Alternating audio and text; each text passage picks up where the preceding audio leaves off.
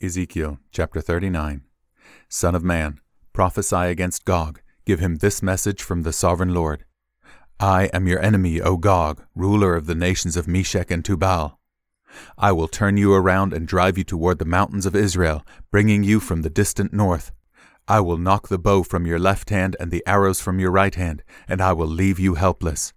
You and your army and your allies will all die on the mountains. I will feed you to the vultures and wild animals. You will fall in the open fields, for I have spoken, says the sovereign Lord. And I will rain down fire on Magog and on all your allies who live safely on the coasts. Then they will know that I am the Lord. In this way I will make known my holy name among my people of Israel.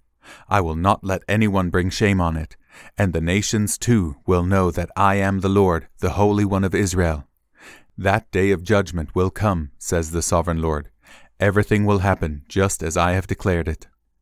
Then the people in the towns of Israel will go out and pick up your small and large shields, bows and arrows, javelins and spears, and they will use them for fuel. There will be enough to last them 7 years.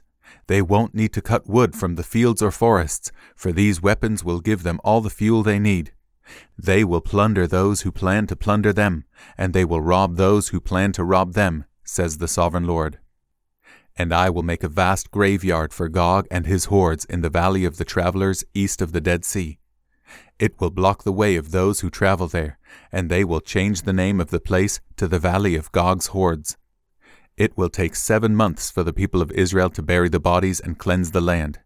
Everyone in Israel will help, for it will be a glorious victory for Israel when I demonstrate my glory on that day, says the sovereign Lord.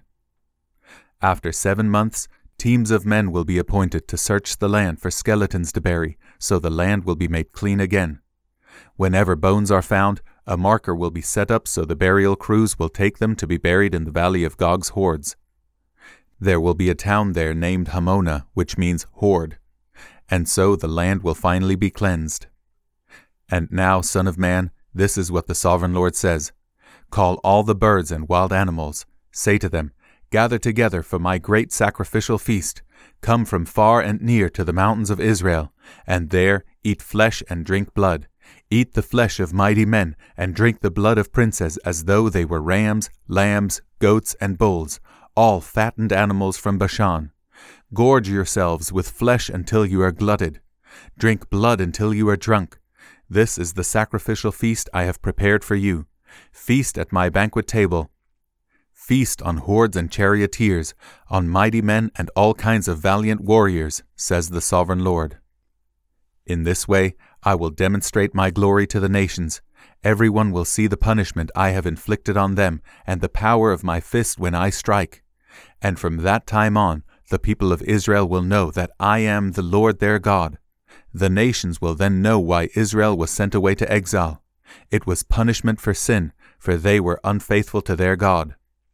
Therefore I turned away from them and let their enemies destroy them. I turned my face away and punished them because of their defilement and their sins. So now, this is what the sovereign Lord says. I will end the captivity of my people.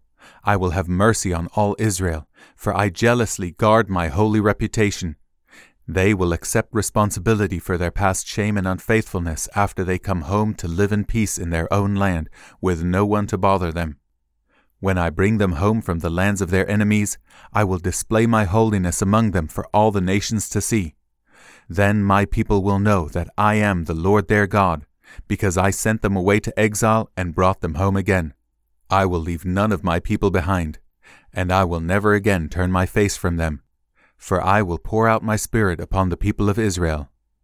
I, the sovereign Lord, have spoken.